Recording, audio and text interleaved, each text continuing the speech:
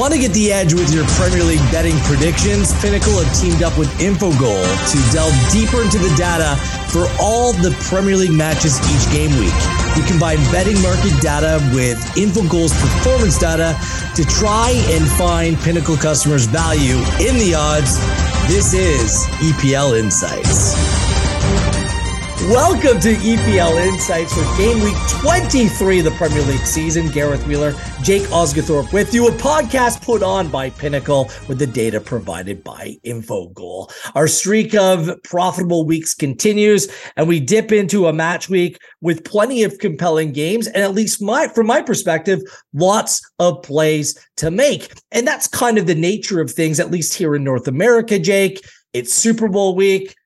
I got my Philadelphia Eagles sweatshirt on here. Fly. Go Birds, fly Eagles, fly. It was compelling to see that the book opened on Pinnacle at Eagles +1, immediately shifted to -2.5. I jumped on Eagles -1 right away, and that's exactly where the market has settled.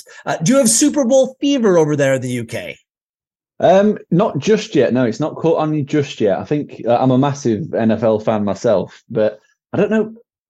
I think the issue we have is that there's such a long break between the last round of the playoffs to the Super Bowl. Like, it's the championship rounds 2 weeks before. I think that's quite a long layoff. Like, you can understand why from a sports perspective and a viewer perspective. You get players back fit, you can work on game plans, etc., to make it the best spectacle.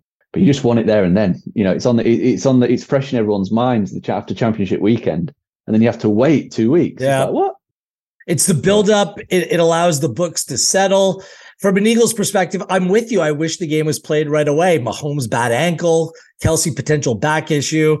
Betting against Patrick Mahomes, I should know better, but I backed him in the Super Bowl when they took on Tom Brady and the Tampa Bay Buccaneers. I got burned. Hopefully he doesn't go the other way and burn me this time around as well. Look, plenty of NFL content as well on our NFL Insights podcast that's upcoming in the build up to the Super Bowl. So keep it locked at Pinnacle across the social channels. As for last week, narrow victory or narrow profit on my part, Jake. 5 wins, 4 incorrect, but the plus numbers all came through. Under the number Everton Arsenal. Go Daichi in football as coined by you, Jake Osgathorpe, at +106. Brighton win to 0 over Bournemouth, +121. What a great number there.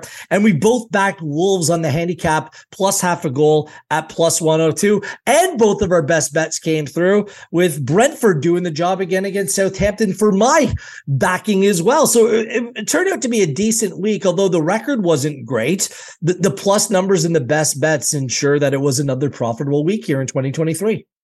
Exactly, yeah, and landing both best bets is key. Really, they're our biggest fancies, but I think probably would both say that our second biggest fancy was Wolves with a handicap. I mean, that number just looked like an absolute gift at the time, and it proved to be the case, didn't it? Just how bad Liverpool have been, and Wolves obviously on a little bit of an upward trajectory. Yeah, no kidding as well. Were you surprised how poor Liverpool were? It was really a week of upsets. I'm not sure if that was the result that stood out for you. Spurs went on to beat Man City. Everton, of course, beat Arsenal 1-0. Arsenal weren't very good in that game as Sean Dyche announced his return back to Premier League football. What did you make of the match week? Because at the top of the table, really all the top sides were dropping points.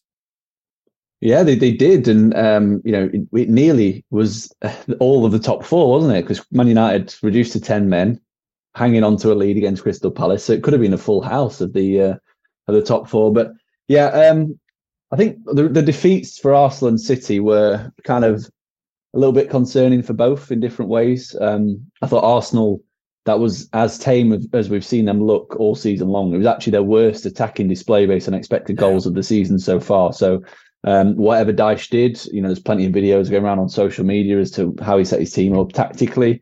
What he did there was really, really effective, and maybe it'd be interesting to see if that's used as a blueprint by Arsenal opposition moving forward to try and limit their threat. Also, interestingly, they were exposed by set pieces from Everton quite a bit. Everton's biggest chances came from the dead ball situations, so maybe one to keep an eye on there. Generally, they've been good from set pieces, Arsenal, this season. So it may just prove a one-off. And then as for City, they just look really flat. Like, I don't know what Pep's up to with his Pep roulette. It's getting a bit bizarre now. You've got Gundogan, De Bruyne, Foden out the team, coming off the bench. Erling Haaland's dropping into the number 8 position to pick the ball up because he's that, out of the game. Yeah, something's not right there. And obviously they've had all the off-field distractions as well with the 100+ breaches of, financial improprieties, all sorts of stuff that's been happening over here that's all over the news, and people calling for points deductions, relegations, strip titles, all sorts. So be interesting to see how that affects them. But just on the pitch, they were really poor, and against a Tottenham team that had been shipping chances left and right, they didn't put up much at all in terms of created. Before we crack on with the games this week, it was funny because the Arsenal game was early on Saturday. They dropped points, and in our WhatsApp between us, we're like, "Oh, the Arsenal." Well, at least I was the Arsenal fade, and we were mentioning last week. We were saying probably last week was the time to get on Man City if you wanted to back them to win the Premier League. They're now plus 135 to win the Premier League, or Man City. Arsenal at minus 140. Is this now the time? Like, there were famous last words, right? Because then they went on to lose to Spurs. So what do you make of the futures for the champion, and whether there's enough concern or enough red flags when it comes to Man City that would keep you off that number? Yeah, well, it's a big week, isn't it, in terms of the title? Because not only have they got both potential home banana skins, you'd have to say, this weekend, Brentford and Villa, but they also play each other next week, midweek on Wednesday. So, that first meeting is actually at the Emirates, which you'd have to say, it will favour Arsenal. If that was at the Etihad, you'd probably fancy City's chances of winning more. But yeah, I don't know. It's a strange one. If Man City were performing at a consistent level where they were reliable and they were you knew what you were going to expect, even if it was, win 3, lose 1 out of 4, etc. You kind of know what you're going to get. And generally we have for the last 4 years, we've known the kind of levels that they're hitting.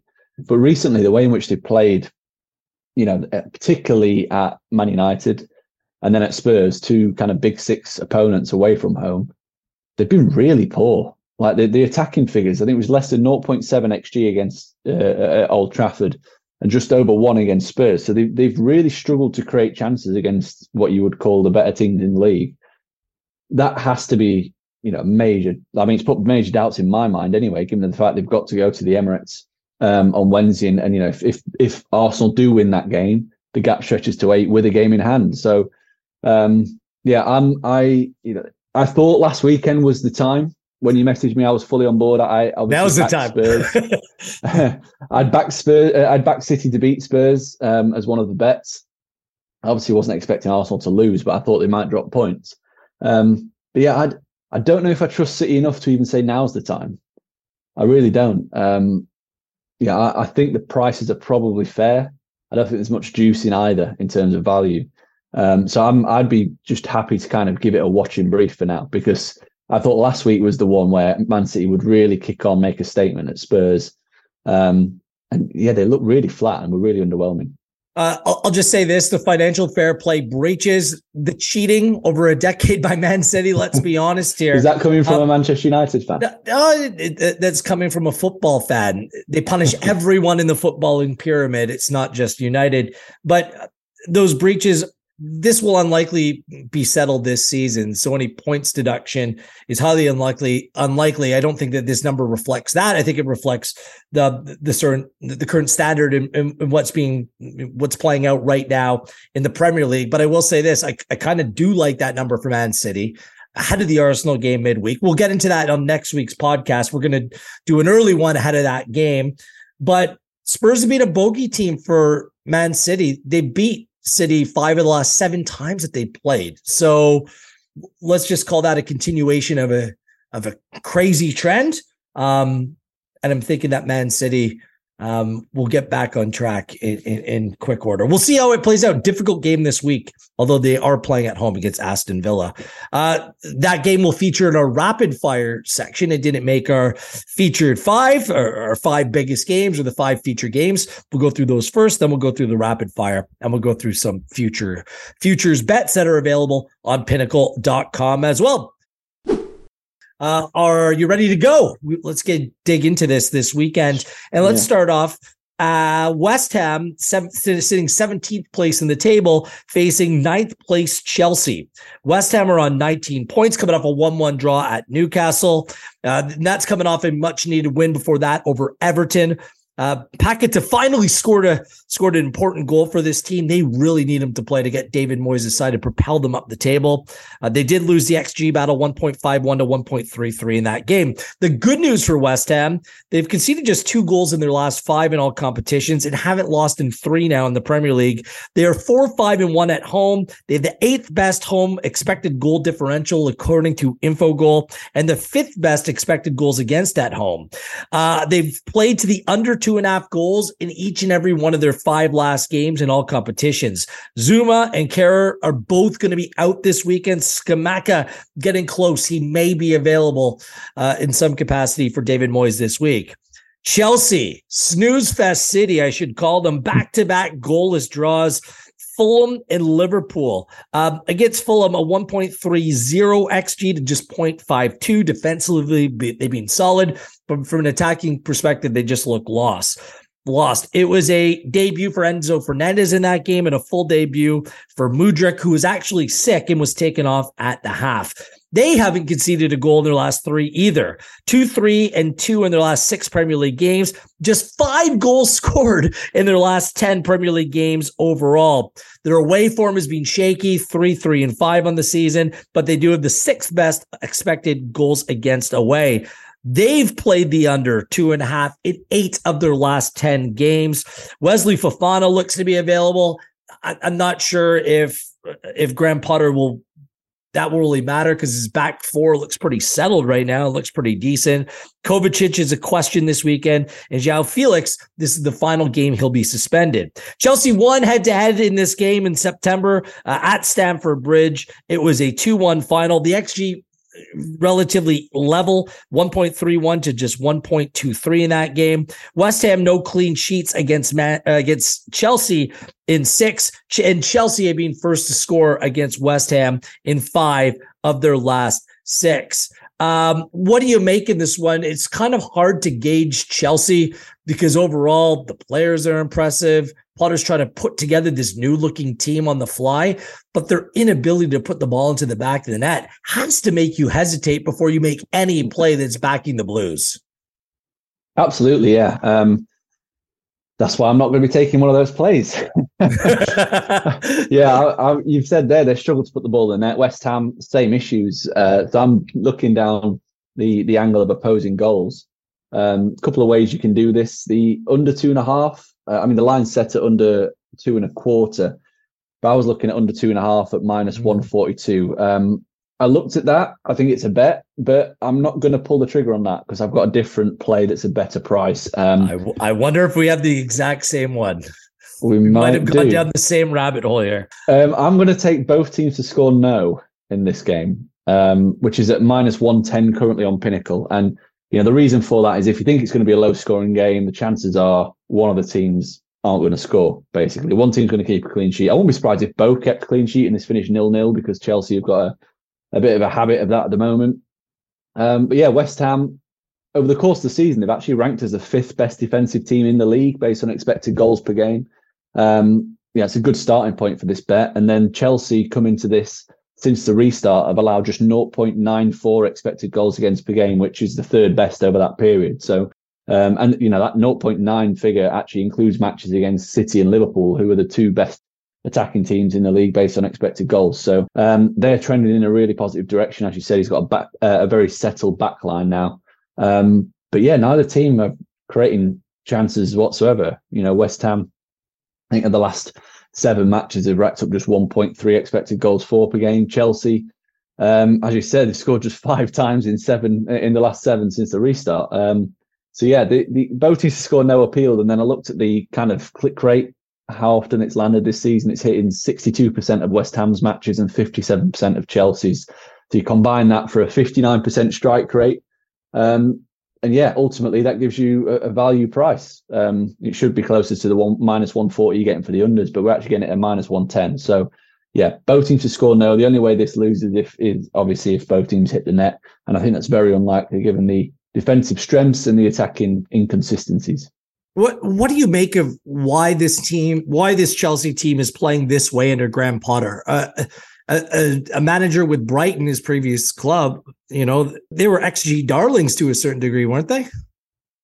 They were, yeah. They're getting back to that. They had a wobble. Was it 6 games before the break? They had a really bad patch where they lost matches and lost the XG battle. But since the restart, there's only Manchester City that's actually won the XG battle against Chelsea. So they've won the XG battle in 6 of 7, which is,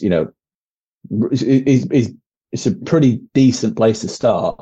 You'd have to say, being unfortunate in some of those matches. Some of the games have been close in terms of the expected goals, like the Forest game, they edged it.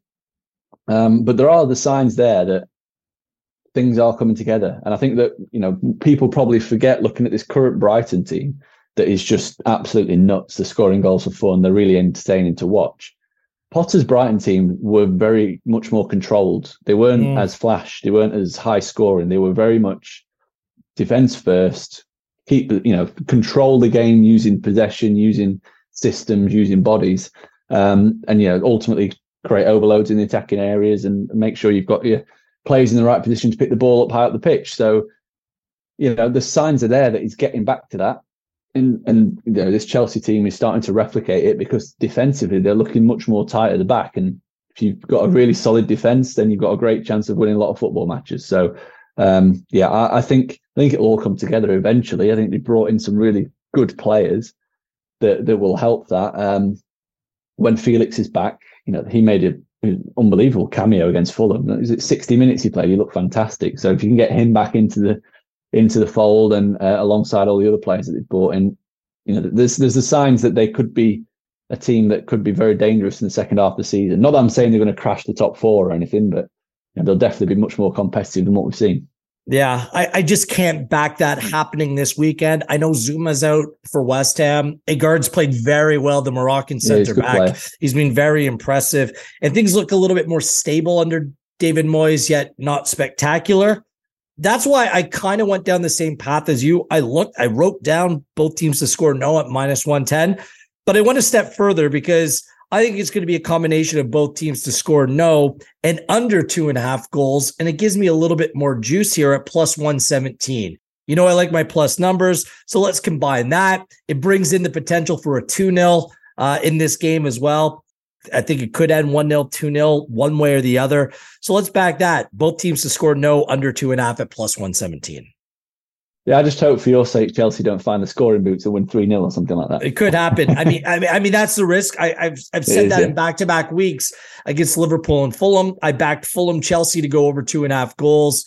Didn't even close. They could have played for 2 days, and I just didn't think that anyone was going to score in that game, which is surprising considering that Fulham has been a bang-on over team up until the last 2 weeks where things have become a little bit more quiet as well. So we're both on the same page, let's put it that way, for West Ham Chelsea to start the weekend off. Let's keep things in London. Another matchup between two London-based sides. It's Arsenal and Brentford. Arsenal still atop the table on 50 points. Brentford, they're the team that no one's talking about. Well, very few people are talking about because everyone's cast their attention to Brighton. But Brentford have been full value as well, coming off another win last week. Arsenal, the 1-0 loss to Sean Dyche's Everton, their second loss of the season. They lost the XG. You mentioned it earlier in the podcast, 1.91 to 0.76 away at Goodison Park. And they've lost back-to-back games in all competitions. They won their last 4 away games, however, coming into this one, a combined 9-2, no clean sheets in their last 3 in all competitions heading into that game. So it was kind of off script for Arsenal to play the way they did. They're 8-1-0 at home this season, 25 goals for, just 10 conceded at the Emirates, and they have the 3rd best home expected goal differential on the season. Brentford are coming off that 3-0 victory over Southampton, 2.28 XG to just 0.75 according to Infogol. They haven't lost in their last 9 Premier League games. Their last loss in the Premier League I keep on saying this, October 23rd at Aston Villa, 4 clean sheets in their last 5 Premier League games as well. It's wild what they're doing on the season. They've scored 35 goals with an expected goals of 36. So that number kind of spot on. 28 goals conceded with 29.8 expected goals against. So they're kind of punching right what their weight and what the numbers suggest to us. They are 2-5-3 away from home on the season. This has kind of been their weakness because they've been so good at home. 12 goals scored and 18 conceded. But in terms of expected goal differential, just a -1. Their last 4 away games have been much better for Brentford. Draws against Leeds and Forest and wins over City and West Ham. First to score in 5 of 7 in the first half, winners 6 of 8, and they're almost completely healthy as well. Arsenal won the game between these two sides earlier this season. It was a 3-0 final, a 0.51 XG to 1.14. So Arsenal are still favorites ahead of this game and pretty considerable favorites as well. Is that based upon Brentford's poor away form and the fact that Arsenal has been as good as it gets in terms of their home form this season?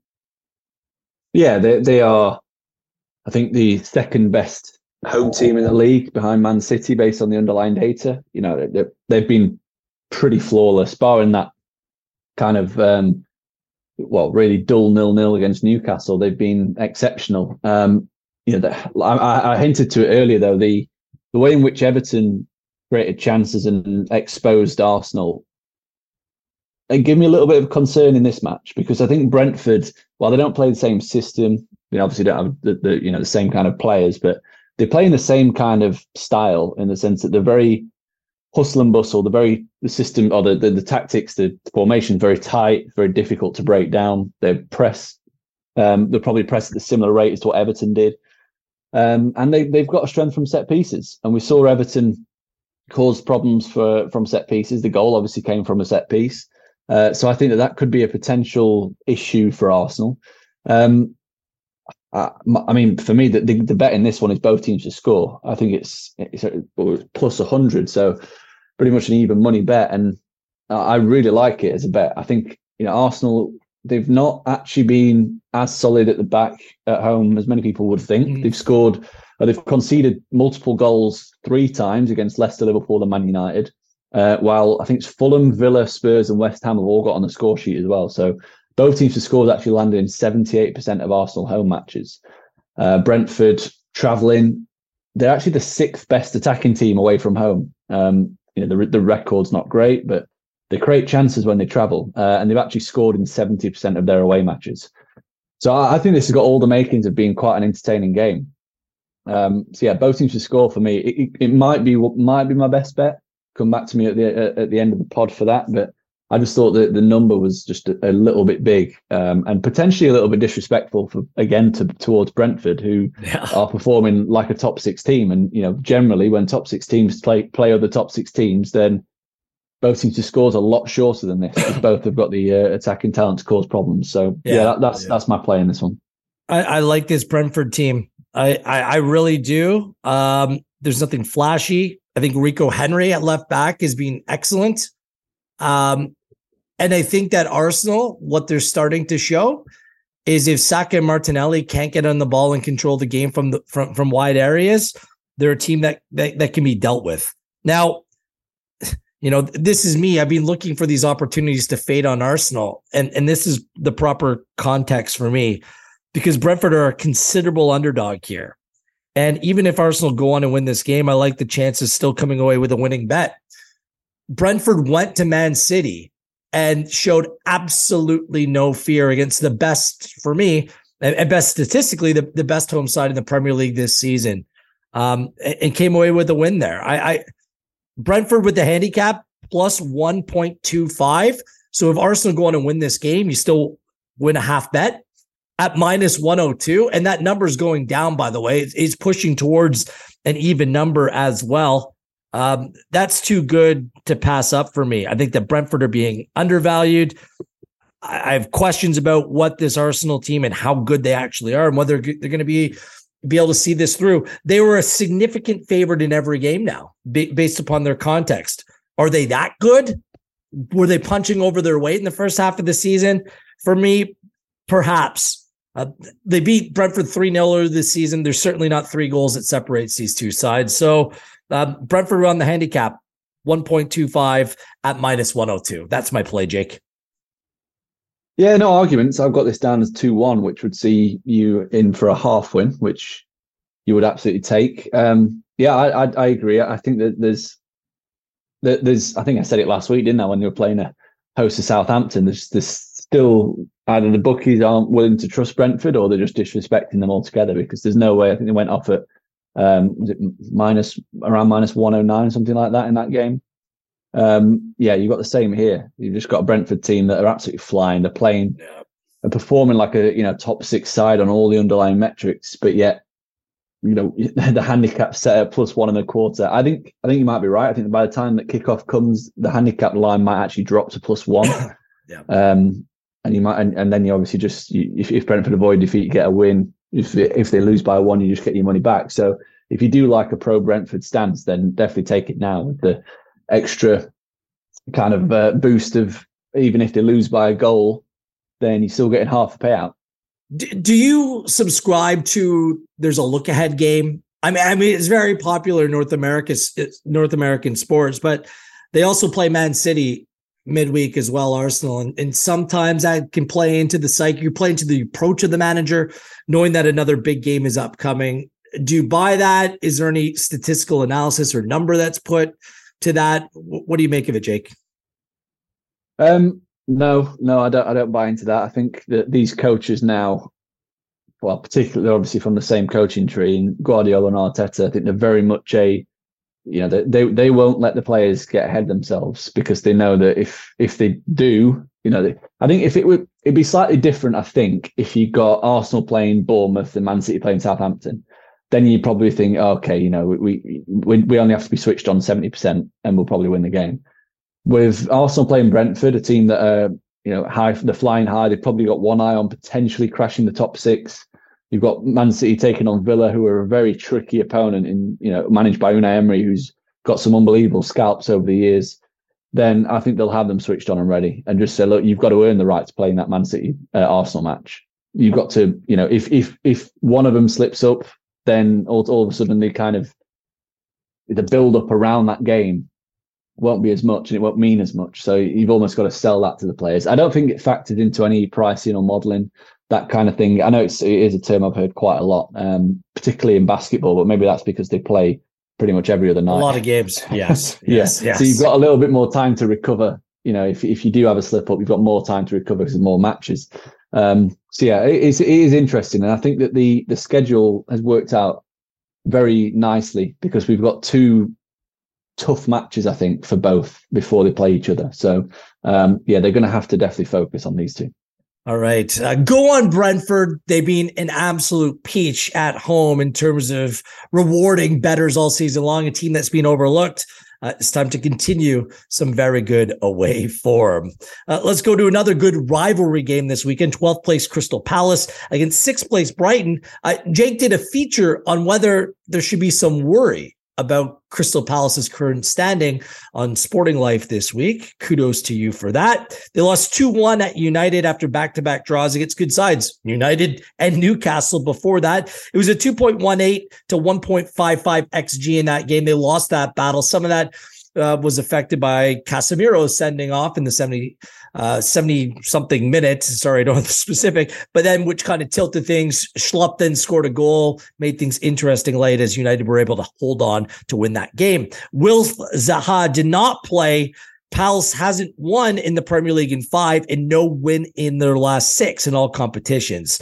They're the 3rd worst expected goal differential overall. 19 goals scored, 29 against. It's just a nightmare. And the XG expected goal differential is even worse, 23 to 35.5 expected goals against. They have been okay at home, 4-3-4, 11 goals scored, 16 against is less than flattering, but they have come away with those 2 aforementioned draws in their last 2 home games. Zaha and Ward are out, and Anderson is unlikely at center back for this matchup. Brighton, another win, a 1-0 victory over Bournemouth, 2.06 XG to 0.93 in that game. It's their first game in 8 in all competitions. They didn't score at least twice. Boring. Still 22 goals overall in their last 8 games and no losses in their last 6 as they stay absolutely on flames. It was also their first under 2.5 goals in their last 10 Premier League games, and they've been first to score in 5 of 6. They're 5-2-3 away from home, and they've scored the most goals away from home per game away from home in the season. 21 away goals in 10 games. Notably, McAllister suspended this game due to accumulation. Colwell is a big injury at the back. Didn't cost them last week against Bournemouth, but he is a notable miss. And Ferguson and Lallana are close to returning.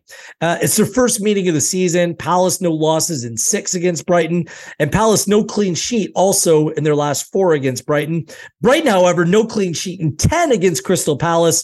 But these two sides somehow have still gone under the 2.5 goal total in 5 of their last 6. But both teams to score is cashed in 9 of their last 10 meetings.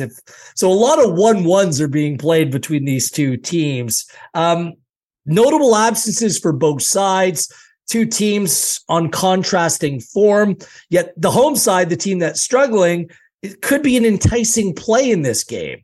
I know you did your feature on that. You shake your head already. Explain to us why Palace is a team to absolutely stay away from, and maybe a chance to ride Brighton again heading into this rivalry game. Yeah, I mean, I'll go on. I'll talk about Palace in a second, but I think this Brighton price is a bit short for me. I'm a huge fan of Brighton, have been for a while in terms of the way which they play and the price, but and the kind of process. But when I did my notes, they were plus 107. That's actually shortened to plus 104 at the time of recording. I think that's a touch too short for me. Palace are bad. Palace are playing really bad football, but this is a rivalry game, and I think McAllister is one of the players that's you would have to put in the ballpark as a key miss for Brighton. I don't know if I quite trust them just yet at this kind of price. Man United went to Crystal Palace a couple of weeks ago, and they went off just a bit shorter than this. Our Brighton are at that kind of level, is what I would say. As for Palace and to why to stay away, they've basically performed like a relegation team all season long. Last season, if anyone who listened to the pre-season podcast will have heard me, talk very, very highly of what Vieira did at Palace. He got them performing as the 6th best team in the league last season based on expected metrics. This season, everything's just dropped off a cliff, which is really surprising. And it's kind of reverted back to the levels we saw under Roy Hodgson, which were, again, relegation worthy. So they ranked 18th in terms of expected goals for per game, 18th on expected goal difference per game, and 18th based on expected points per game. So, generally they have been the 3rd worst team in the league, and things haven't really picked up for them, even since the restart, when, you've had a nice time to kind of reset, get back to basics, whatever. They've actually dropped since the restart. It was 7 matches for them. They're not the 2nd worst team based on expected points per game. Only Bournemouth have collected fewer. 2nd worst in attack, 0.96 expected goals for per game, and overall expected goal difference, the 2nd worst as well. So reasons to kind of avoid Palace and maybe just keep one eye on them in the relegation market, because, if things continue, if the performances continue in the same kind of manner, then, they will eventually get into a position of being, in serious trouble. But yeah, for me, Brighton, I think they'll win the game, but I don't think there's value in backing them to win the game, which is ultimately what we've got to look at. So I've got no bet in this. I've left this one alone from a betting standpoint. Brighton are more than capable of scoring a couple of goals against Crystal Palace. Defensively, they've looked really, really poor since the restart. But themselves at the back, they kept a clean sheet against Bournemouth, but generally they concede goals, concede chances. Yeah. So I'm happy to just give it a watching brief. Like I said, I think Brighton will win the game. I'd probably want around plus 115, maybe plus 120 for Brighton to be a bet. No bet for me as well. I'm very conflicted. I feel like I have the angel and the devil on my shoulder. And I've made arguments to go both ways in terms of my play here. If you listen to this podcast on a regular basis, I love Brighton. I love the over when they play, both on a plus number, over 2.5 goals at plus 107. It's screaming out, Wheeler, bet me. Brighton plus 104, Wheeler, bet me. But Palace plays them very competitively. Palace have drawn their last 2 at home. The first number I actually wrote down was Palace with the handicap of plus half a goal at minus 112. So I could convince my side either side of this game. It wouldn't surprise me if it ended in a draw, but I'm just going to make the mature decision and not go with anything here. You're right. I feel like all the numbers are a little bit short, and I kind of feel, based upon some of the absences, that anything could happen. So a no bet for me in this game, and I'll stay away. So it's a rare time we both agree on a no bet play. So yeah, sometimes the best bet is just to have no bet. And you know, if you are conflicted, if you're not 100% sure, then, you know, don't put your money on it. You know, if you're one of those, save it for a play later down the line that you are sure of. I will be watching. I will be watching the result and how it plays out. I think it's a fascinating game. But yeah, there's no number that I can back heading into this one. And the other really interesting thing about the matchup is that no matter whether it was Vieira or Hodgson, when these two teams play, Brighton always win the XG battle and never actually win the game. Yeah. So I wonder if it's gonna change. So last season, I think at Selhurst it was 0.51 XG to Crystal Palace to 1.01 Brighton, and then at the Amex it was 2.66 Brighton to 0.5 Palace, and they both ended 1-1. Yeah. And if you go back even further, Palace won at the Amex time before that. Brighton won the XG battle 3 to 0.3. And then, the same season, it was 1-1 and it was 1.83 to Brighton and 0.8 to Palace. So Palace have just got a knack. In fact, that was the game where Palace's only shot came from the penalty spot. Right. That 0.8 XG total was just one shot, which was a penalty. So Brighton generally, what I'm saying is, dominate Crystal Palace, but they can never, for some reason, actually win. So it'll be really interesting to see, given the way in which they're overperforming their expected goals under Roberto De Zerbi. I think they've scored 11 or 12 since the restart, maybe more, but the XG total is actually like 7 or 8. So they're overperforming, which is something that we don't usually see from Brighton, and we haven't seen from Graham Potter's Brighton. So it'd be interesting to see if that overperformance is something that can carry them over this hump and they actually beat Palace for once.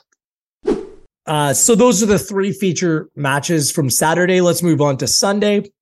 How often does this happen? I feel like we're living in these weird Premier League times because of the postponements, that you have odd fixture setups like we have heading into this weekend. How often do we see 2 teams play one another home and away back to back in a matter of 4 or 5 days, Jake? It simply doesn't happen, but we're going to get that between another 2 rivals, 2 sides, 2 clubs that simply don't like one another. It's 16th place Leeds on 19 points, facing 3rd place Manchester United on 43 points. Can you remember this happening like this in recent times?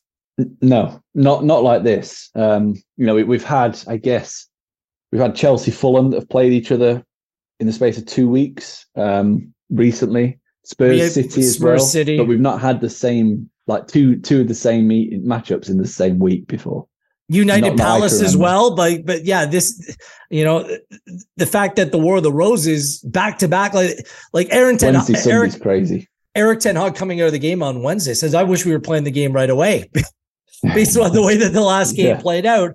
And you understand why, because the game on Wednesday played to a 2-2 final where Leeds United and their 3 managers, it was so weird to watch it play out.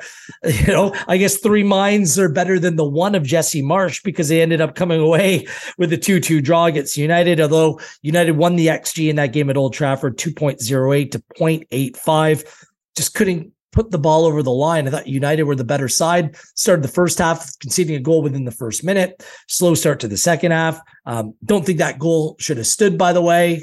The ball was clearly handled in the midfield in the build-up to the goal, but nothing called. Nonetheless, a 2-2 draw in that game. It's the 4th draw in the last 6 Premier League games for Leeds. They did lose to Forest last weekend 1-0, which inevitably cost Jesse Marsch his job. Leeds have played in games that have gone over the 2.5 goal total in 6 of their last 8, and both teams to score have come through in 6 of their last 8 in all competitions as well.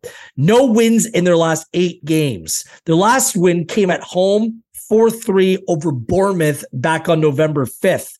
They're 3-4-3 at home on the season, 15 goals scored and 14 against. For Manchester United, Marcus Rashford, now 20 goals in all competitions, scored again against Leeds. He scored in 3 straight Premier League games in a row.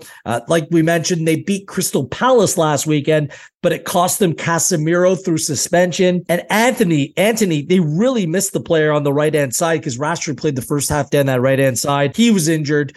He's questionable for this weekend as well. Back-to-back games, however, their XG was over 2. It was a full debut for Sabitzer in that game, and Dalot returned to the starting 11. United have played in games that have gone over the 2.5 goal total in 9 of 11 in all competitions. Both teams to score in 6 of 8, and they've been the first to score in 7 of 8. 5, 2, and 4 away from home, just 15 goals scored and 20 conceded, but their XG is even.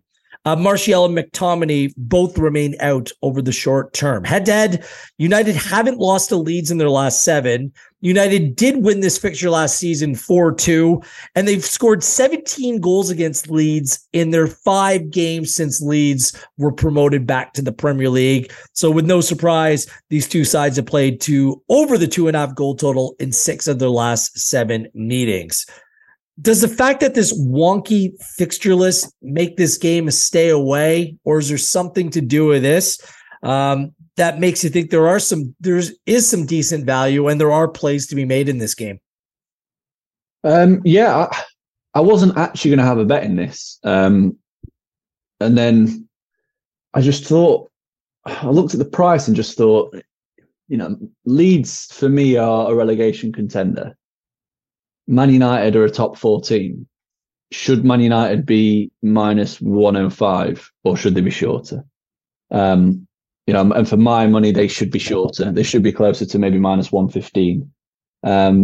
So I'm happy to take United to win. That's just pure price play. And then you factor in the midweek game in which United were by far the better team. Leeds turned it on for 2 minutes in the first half and 2 minutes in the second half when they scored the goal. And other than that, it was a really entertaining game. Leeds played wide open and made it fun. But other than that, they didn't really threaten much in terms of creating chances. So for me, there's a big gulf in quality. And I think Manchester United, I think having, will Leeds have a new manager by this game? I don't think so. Like even if they have a new manager appointed, he'll be in the stand. I don't think he'll be working with the players at that point because it's too tight a turnaround.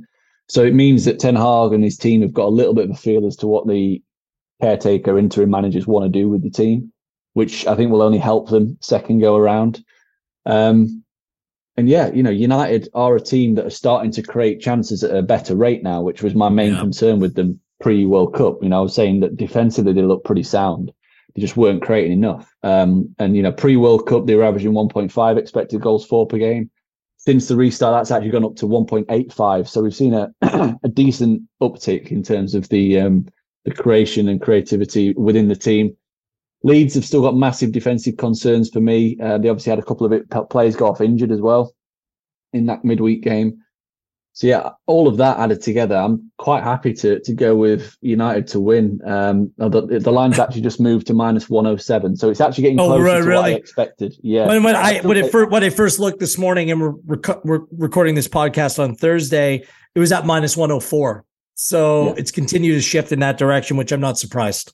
No, that's kind of what I was expecting. Like I said, I probably would have it between minus 115, minus 120. I wouldn't be surprised to see it get to that point before the weekend, before the game. Ask yourself this: if Man United won in midweek, would you still be getting this price? Or is there some result bias that's gone into this price? The fact that Leeds actually went to Old Trafford, held them to a 2-2 draw. So, okay, we'll just make sure Man United aren't that short. We don't think we can trust them. So, if you look at it like that, and then you look at the actual game and the data and the stats, and you see that United should have won the match, then the price looks even better. So yeah, I'm happy to go with United to win this one. Minus 107. Like I said, I'd back it down to minus 115, I reckon. I'm looking at this game in a very similar way. I might actually have 3 bets for this game, which might be a first. I just look. I'm on United as well. Leeds aren't very good. They're just not. They're unreliable at the back. They give up so many cheap chances. I think if Rashford plays the full minutes on the left-hand side against Luke Ayling, then it's lights out. It's game over. Or he can play through the middle as well and expose them a little bit more at the back. I think that even with a makeshift midfield, that United can do the job. And I think that you're right. The price, even at minus 107, I'd probably take him up to minus 115 to go on and win this game. And Erik ten Hag will have this team focused. Like, I just really rate him as a manager versus the 3-headed monster of whatever going on with Leeds right now. So I like that. I like United to score more than 1.5 goals. So the team total section, United over 1.5 at minus 120. There's goals in this game. It showed that over the years, and based upon the rationale that you provided with them, creating more chances as well. It's looking much better in terms of process for Manchester United. And the final one, watching the game, Leeds United, their midfields are a bunch of butchers. Like Adams and McKennie, they are fouls waiting to happen. And I think that when two teams like this, it's going to be a charged atmosphere at Ellen Road as well. United might be a step slow when you're a little bit fatigued and the legs go. There are more of those sloppy fouls with that charged environment. What about over 4.5 bookings at plus 106? Like, I typically stay away from bookings markets here, but this one could be a firecracker. The game was played in such a sloppy manner on Wednesday. Like, both teams, just their inability to hold on to the ball, players flying into challenges. Then you build in a little bit more hostility between these two sides that don't like one another, familiar with one another, might be a little bit more cagey just in terms of the way the game's played, more fouls. So I don't mind that at a plus number as well. So I'll go over 4.5 bookings. 3 full plays in this game. This is going to be a first for me on this podcast. Paul Tierney is the referee for the game. Was he 3.35 cards per game is what his average, but I'm pretty sure at the start of the season he was a bit mental and he's curbed it a little bit. So I don't see that as a bad appointment for what could be a card-heavy game. I think there's 4 in midweek, weren't there? There were 4 in terms of So I've got it up now. The record for Tierney. He's not been, too unreliable with cards. The start of the season 5, 6, 4, 6, 4, 6, 5. So he's got an over 4.5 in him for sure. And yet, like you said, I mean, it's quite funny watching Adams and McKennie. Like, they just look like walking yellow cards, don't they? Whenever they step on the pitch. It's brilliant to watch. I actually really rate both players. I do, but they're physical, they're combative. They're perfectly suited for an old school version of the Premier League. And the way that Leeds continue to play, this high flying, high pressure, and they're going to play that way at home. And a game against the rival, to me, both those players, there could be a sending off in this game as well. It wouldn't surprise me either. So it seems to make sense for me. And as long as Fred is continuing to play in that midfield and featuring prominently, there's giveaways. It puts players on skates. Like Martinez could have had booking. Like, there were so many players that could have been booked in that game that just weren't. So yeah, we'll go with a big 3-pack in this game and we'll hope for the best. Yeah, I don't mind it at all as a bet. I think there's the way in which, like I said, both teams play, they're so direct and they're so quick in terms of the transition that it just leads itself to, even if it's we saw a couple of cynical ones, didn't we? Was it Junior Firpo in midweek who literally just wrestled Rashford to the ground? Like, it was like on his back. Got a piggyback, yeah. I'll just ask you, if Anthony's not fit, would you play Pellistri from the start? Because I've liked what I've seen from him at the World Cup as well. I thought he looked pretty sharp for Uruguay. He came off the bench and he looked really sharp. He was involved in the equalizer, winning the ball back. What I might actually do is I'd probably shift Bruno out to the right-hand side and I'd play Jadon Sancho underneath, because I feel like Sancho is more of a tactician than a player that's naturally suited to play a wide left position or an outside left position. And when he did come on in the previous game, upon his return for Manchester United, he actually played as a number 10 underneath the striker. So I'd be intrigued. I'm intrigued to see how he would fare in that role. So Sancho underneath, Bruno to the right, and Rashford wide left. And if you don't want Rashford wide left, you could play Garnacho there and put Rashford up top instead of Weghorst. That's kind of how I think that United might be their best setup, at least over the short term, until Casemiro returns or McTominay is back available for the team. Monday Night Football returns, and it's the Merseyside derby. It should be a good one based upon what's at stake here for two sides that are looking to get some kind of consistency, and for Everton at the very least, build on some progress. It's 10th place Liverpool facing 18th place Everton. Liverpool embarrassed 3-0 loss away at Wolves. Wolves had a 2.89 XG in that game as well. Liverpool continued to be a nightmare defensively. It's just wild. In 2023, this is how Liverpool have fared. A 3-0 loss to Brentford, a 2-2 draw to Wolves in the FA Cup, a 3-0 loss to Brighton, a 1-0 win over Wolves in the FA Cup, a goalless draw with Chelsea, a 2-1 loss to Brighton in the FA Cup, and now a 3-0 loss to Wolves. This is Liverpool we're talking about. That's 1 point in their last 4 Premier League games, and they've lost the XG battle in every single one of them. They've gone over the total of 2.5 in 8 of 10. They've conceded in 9 of their last 10 Premier League games. They're now 15th in expected goals against, according to Infogol. 15th in that category. It's just wild to see what's happened. However, Liverpool are still very good at home. 6-3-1 on the Premier League season, 23 goals for, and just 9 conceded. Jota is back in training, but no reinforcements are coming for Jurgen Klopp this weekend. Everton, let the Sean Dyche era reign strong over Goodison Park, 1-0 win over Arsenal, and a 1.91 XG in that game. A flat midfield 3 worked for them.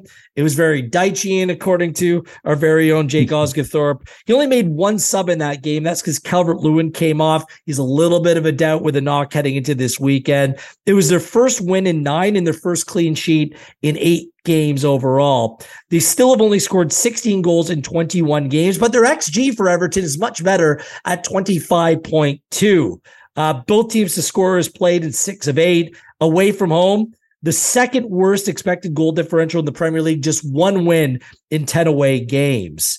Head-to-head, it was a goalless draw back in September, a 1.53 XG to 2.25. Somehow it stayed goalless. Liverpool haven't lost to Everton in their last 3, but before that, Everton didn't lose in the previous 3 to Liverpool, and there have been 3 draws in the last 6 meetings between these two sides. So at home, Liverpool playing at home, still a considerable favorite. I don't know about you, Jake. I cannot back Liverpool as a favorite no matter who they're playing based upon their current form. So what is the market? What do the numbers tell you heading into the Merseyside derby? Yeah, I've got the same feeling as last week when we looked at the Liverpool price against Wolves, and it just looks too short. Like this is the team that are performing like a mid-table to bottom half side, and they're being priced as a top 4 contender, and ultimately they're not at that level. Like the players might be good, they've obviously had an unbelievable season last season, nearly won the quadruple, but this time around, like the bookies need to shake themselves and adjust, because Liverpool are just the rest. They're not part of that kind of elite that are going to kick on and qualify for Europe, or not unless something drastic changes anyway. You mentioned it there. The results were shocking. The last 4 league games, we've lost the XG battle in all of them.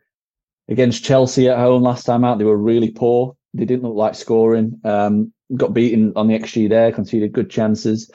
And the results at home have been steady. 6 drawn, 3 lost, 1, as you've said, but they've not really been explosive. Partly, in fact, because they've had only the 11th best defensive process when playing at home. So they ship around 1.44 expected goals against per game. The bet I like in this is Everton with a handicap. The handicap line's set at +1. We're getting +103 for that handicap line. And the +1 basically means if Everton avoid defeat, we get a payout. If they lose by exactly 1 goal, we get our money back. And the reason that appeals is because Liverpool, in 10 home league matches, this bet has actually won in 4 of them, and it's pushed in 4. So it's only lost in 2. So it's been a profit maker. And can you guess the 2 teams it gets lost to? Leeds. I'll give you a clue. They're right at the bottom of the table. Leeds and Southampton? Yeah, Southampton and Bournemouth is the only two teams that Liverpool have actually covered the handicap with. Covered, yes. Yes, sorry, yeah. Beat Bournemouth 9-0 and beat Southampton 3-1. Every other game that they've won has been by a 1-goal margin. Wow. And, they've obviously failed to win 4 times as well. So this bet's got, decent recent pedigree. And, Everton, I honestly think that, like I said it last week, I think that the squad that Dyche has got there, he'll be licking his lips at that, because I think they've got a lot of the tools that he likes for playing his style of football. If anything, they're actually better than any version of his Burnley team that he ever had at Turf Moor in terms of individual quality and players. I mean, you look at that midfield 3 of Onana, Gay and Doucouré, like they can do a bit of everything. Yeah, legs for days in there. Yeah, absolutely. They're powerful. They're really physical as well, which I like. They get box to box. Like Doucouré was pushing high, Onana was pushing high. Then you've got your tight wingers. You've got McNeil and Iwobi, who can be, a little bit more, they're workhorses, aren't they? They get up and down. They can sit tight and protect as well. And you've got Calvert-Lewin, who's a big bulldozer up front, who hold the ball up. He can bully defenders. So there's a lot of tools that he'll really like the look of. And it's probably one of the main reasons why he actually took the job, was because he saw the squad and thought, I can, save them and then kick on. We know that he's going to set them up to be difficult to beat here. They'll probably look to set pieces to nick goals. They've obviously got some big lads in that team. So yeah, I think that it's only one game, obviously, but it was a game against the league leaders that had been beaten once all season long, and they held them to their worst attacking performance of the season. So it's probably, rather than an asterisk next to it, it probably deserves a little bit more credit than what it's been given, that performance. And like I say, it's one game, but in my mind, before that game anyway, Dyche was going to sort Everton out and get them to safety, because ultimately he's a better manager than Lampard. And yeah, I think he'll make them legit. And the bottom line here is I don't think they'll get blown out. Even if they lose, I think it'll be a tight loss, a 1-0 or 2-1. But I wouldn't be at all surprised to see them go and get a result at Anfield the way Liverpool have played. I am subscribing to the Dychean theory as well. Everton +1 at +103. The consensus play of the week between us two. Doucouré coming back into the team, big call. I think it's the right call. Relying on the Burnley boys, bringing McNeil into the 11 as well. Tarkowski scored the goal. The key matchup is going to be Mykolenko versus Salah, but other sides have been able to manage Mo Salah. He's like, other than him, where's the threat coming from right now? Everton has more legs in the midfield. I think they're going to be combative in this game as well. Give me Everton +1 at +103.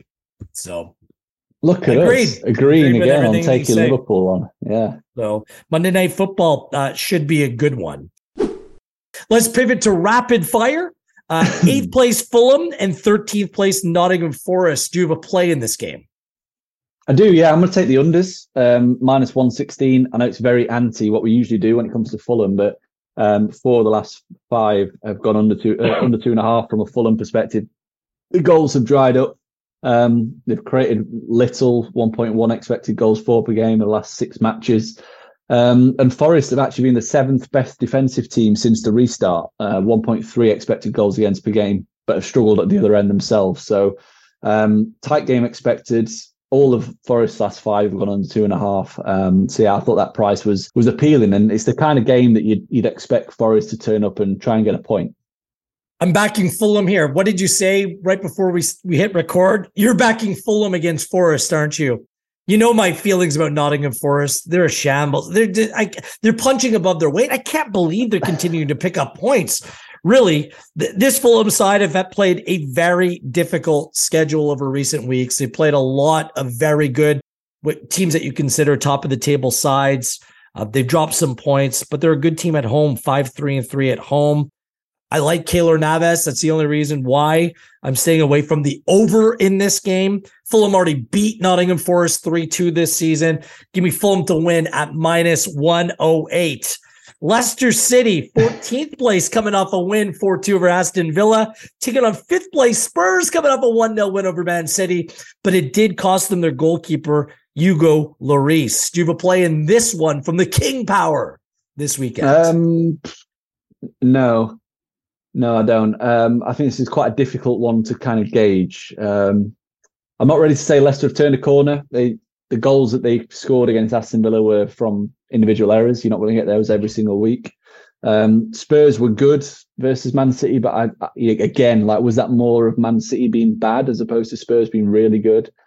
If I was to have a kind of a lean, it would be looking at Spurs to win to 0 at plus 326. To 0? Yeah, wow. Because I'll tell you why. Leicester have been the worst attacking team at home in the entire league this season. Yeah, they have been.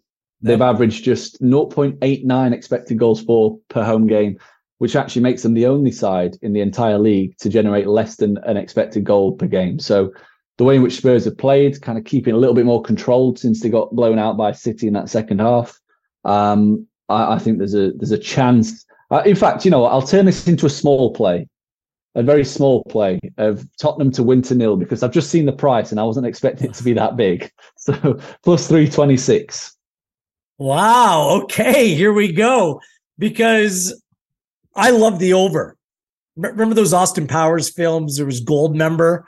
Well, this one is about goals member. I love goals. And that's what we're going to see in this game. Maddison back in the team. Tete comes over from Shakhtar Donetsk. He looked very good for Leicester City. And Didi's coming back in the team. Evan Samari both have a chance for Leicester City. Look, I think that this team has goals in them each and every week, and they concede them just as regularly because I think they have the worst starting goalkeeper in all the Premier League. I do in Danny Ward, and they can concede. And Spurs have quietly scored 41 goals on this season. That's the third most in the Premier League. I think that they can score as well. Do Danjuma and Poros play this weekend? Perhaps for Manchester City. These two, remember, played to a 6-2 final back in December. 8 goals were scored between these two teams. And they've gone over the 2.5 goal totals in head-to-head in 7 of their last 8. So I'm going to go over 2.75. So if 3 goals are scored in this game, it's a half win at minus 103. Bring on the goals. Might be the highest scoring game of the week, in my opinion. So I've got it as a 2-0 Spurs. Okay. Yeah. Good luck with that. I love it. Just digging in. This might be a head-to-head. I don't think we're going to make this an official head-to-head, but it'll be a half head-to-head. How about that? 20th place Southampton taking on 15th place Wolves. Do you have a play here? Yeah, it's a bit of a no-brainer, isn't it? Wolves with a handicap plus 0, minus 119. Yeah, that'll do for me. Southampton all over the place, off the pitch, on the pitch. Jones obviously is in a little bit of hot water. The fans are turning against him. He seems to think he's the second coming.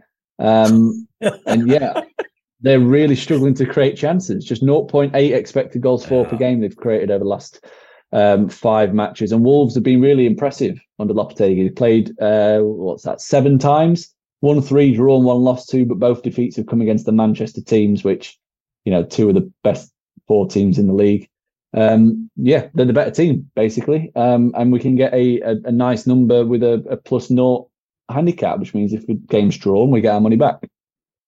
No bet for me, but if I was to make a play, I have a lean to Southampton. Really? Remember you did this a couple of weeks ago with Nottingham Forest. But I'm not making a bet here. This is my rationale why I'm not making a play, because I don't really rate Southampton, but their Premier League play has been affected by not only playing the FA Cup, but playing back-to-back Carabao Cup games against Newcastle over that stretch. So they haven't performed the way I think that they're capable of in the Premier League over the last few weeks. Walker Peters is likely to return. He's such an important piece to this team. And Wolves, they lost Hee-Chan Hwang. He's got a hamstring. He's been an important player of this stretch. And Wolves are dog's breakfast away from home. They've only won once away from home in the season. And I'm sorry, scoring 3 goals at home against a porous Liverpool side aren't going to get me on this side, on their side in terms of an away game, a crucial home match for Southampton here. So no play for me, but I do have a little bit of a lean to Southampton in this one. Yeah, you say Wolves have won 3 times away from home. They played 3 away games under Lopetegui. Yeah, all right, once. They played 3 away games under Lopetegui. They've won at Everton, they've drawn at Villa, and then they lost at Man City, which you kind of expect. Like, that's a decent away record under Lopetegui, which we both agree is a good coach. I think he's more than capable of, doing a real job on Southampton. I don't know about you. I think Wolves are probably, the way in which they're kind of progressing at the moment, they're probably the 12th, 11th best team in the league. Like, maybe even top half if they carry on, because I do rate the signings that highly. I think they've got a really good squad of players there. Well, I don't think Southampton are the worst team in the league. They have 14 goals. It's been a problem. They bring in 2 players that could potentially help them, but they have a 23 XG. They're just, it should be able to turn around at some point here for Southampton in order for them to pick up some points. And this is a game where they have to. I'm not buying Nathan Jones saying they, if players actually care about they versus us, come on, give me a break. For me, this is just more of a media story than anything else. But no play. I'm just saying I'm leaning Southampton. I don't rate Wolves either. So. Which way are you leaning? Because I'll push you the other way. Yeah. It's going to have to be like a gale force breeze to push me in any other direction, but I'm staying away from this one. Let's see how it plays out. 19th place Bournemouth facing 4th place Newcastle. Do you have a play in this game? I do, yeah. I'm going to take Newcastle to win to 0 at plus 151. I thought it was a big number. I think I fully expect Newcastle to win because Bournemouth are just rubbish. Since the restart, they struggling to create chances, less than 0.9 expected goals for per game, allowing 1.8. So basically allowing twice as many chances as what they concede, as what they're creating themselves. They failed to score in 5 of the last 6. They've lost 5 of the last 6. All of the losses have come, with an opponent clean sheet as well. Newcastle, they struggled a little bit to create against West Ham. I think they've only scored 5 in 6 themselves, but they've averaged 1.88 expected goals for per game over that span. So they are creating chances. They're just not putting them away. And the other side, the defense has been pretty incredible. Just 0.8 expected goals against per game in that time. So it's hard to see Bournemouth actually scoring. And given the way Bournemouth have actually defended, Newcastle should get chances. It's the Eddie Howe spike game. Again, they played to a 1-1 at St. James's Park earlier this season. Some players are coming back into this Bournemouth side this weekend. Bruno Guimaraes is still out. He's a creative spark in this Newcastle team. No bet for me. Got nothing in this game either. I think that Bournemouth can come away with a hard-fought point here. Wouldn't surprise me. Newcastle, just draw. The goals have started to dry up. It might be midnight for Newcastle, Cinderella. Might be pumpkin time for Newcastle. We'll see how that plays out. So not going to touch this game. I'll leave that up to you. And finally, 2nd place City on 45 points take on 11th place Aston Villa on 28 points. Both teams coming off disappointing losses last weekend. So who steps up and shows what they're really all about this weekend? I expect Man City to, but I've got no bet in this. City the best home side in the league based on the underlying numbers. Villa making their own downfall last week, but the results under Emery have been excellent, haven't they? Won 5, drawn 1, lost 2. If I was to have a lean, it'd be towards the under on the goal line. It's 3.25 currently. The only way that bet loses is if there's 4 goals, and I can't see that happening. So yeah, I'm just happy to give this a little bit of a watching brief and see what happens. Aston Villa on the handicap plus 1.75 at plus 101. Villa's played City very competitively. Remember the final game of last season, the twists and turns there. They played to a 1-1 in September as well. Something not right with this Man City side. I know they're back home, but they don't have a natural left back anymore. I can't get behind the City team when you're giving me almost 2 goals on the handicap. I wouldn't be surprised if they won by a goal, but Villa under Emery is competitive. There will be a response. And 3 straight away wins under Unai Emery for Aston Villa against Southampton, Spurs, and Brighton. So Aston Villa, you've given me a 1.75. I'll take that on the handicap at plus 101. So yeah, final bet of the weekend. I don't blame you. I just think I was looking at that as well as a potential, just trying to get Villa on side. But whenever City have lost away from home, like they got beat by Man United, they come back and beat Tottenham 4-2, then beat Wolves. I just think this City team are a completely different animal at home compared to away from home. They seem to be very vulnerable. If this game was at Villa Park, I'd be absolutely on board with you, Villa with a handicap, because for whatever reason they look to be struggling when they're travelling quite a lot since the restart. But yeah, I don't know. I've not seen enough bad from City just yet for me to throw them under the bus when they're playing at home. All right. Oh, by the way, look ahead game. City Arsenal this week. Might as well throw that out there. All right. What's your best bet? Well, that's what I was going to go to you first as I stall and I settle on one. Are we gonna have the same one? Are we gonna go for Everton? Perhaps. Do you want to just make this a joint affair? Everton plus a goal at plus 103 is the best bet. It's one of my contenders. I'll give you that. I'm tempted to do same thing. Brentford on the handicap away at the Emirates. It does come with a little bit of risk. I was considering the over Spurs Leicester City at minus 103 as well. But if you want to unite forces here and both stick with the Everton plus a goal at plus 103, I'm happy to do that. Yeah, let's do that. For me, it's either between that one or the both teams to score at the Emirates. That's my second biggest fancy. So yeah, we'll go with that. I think it served us well last week. We teamed up for the Liverpool Wolves match and we tipped a winner. So yeah, let's take that one. Okay, a team effort this week here on EPL Insights. Remember to check out our Premier League predictions articles on pinnacle.com. Keep it locked across at Pinnacle on Twitter and Pinnacle Vodcast. So you can see these pearly whites right here on YouTube as well. We cannot wait for the Super Bowl. Check out our bumper NFL Insights podcast that's upcoming this week as well. You can follow myself at Gareth Wheeler, at Jake Oz on Twitter. And as always, odds were correct at the time of recording, and please gamble responsibly.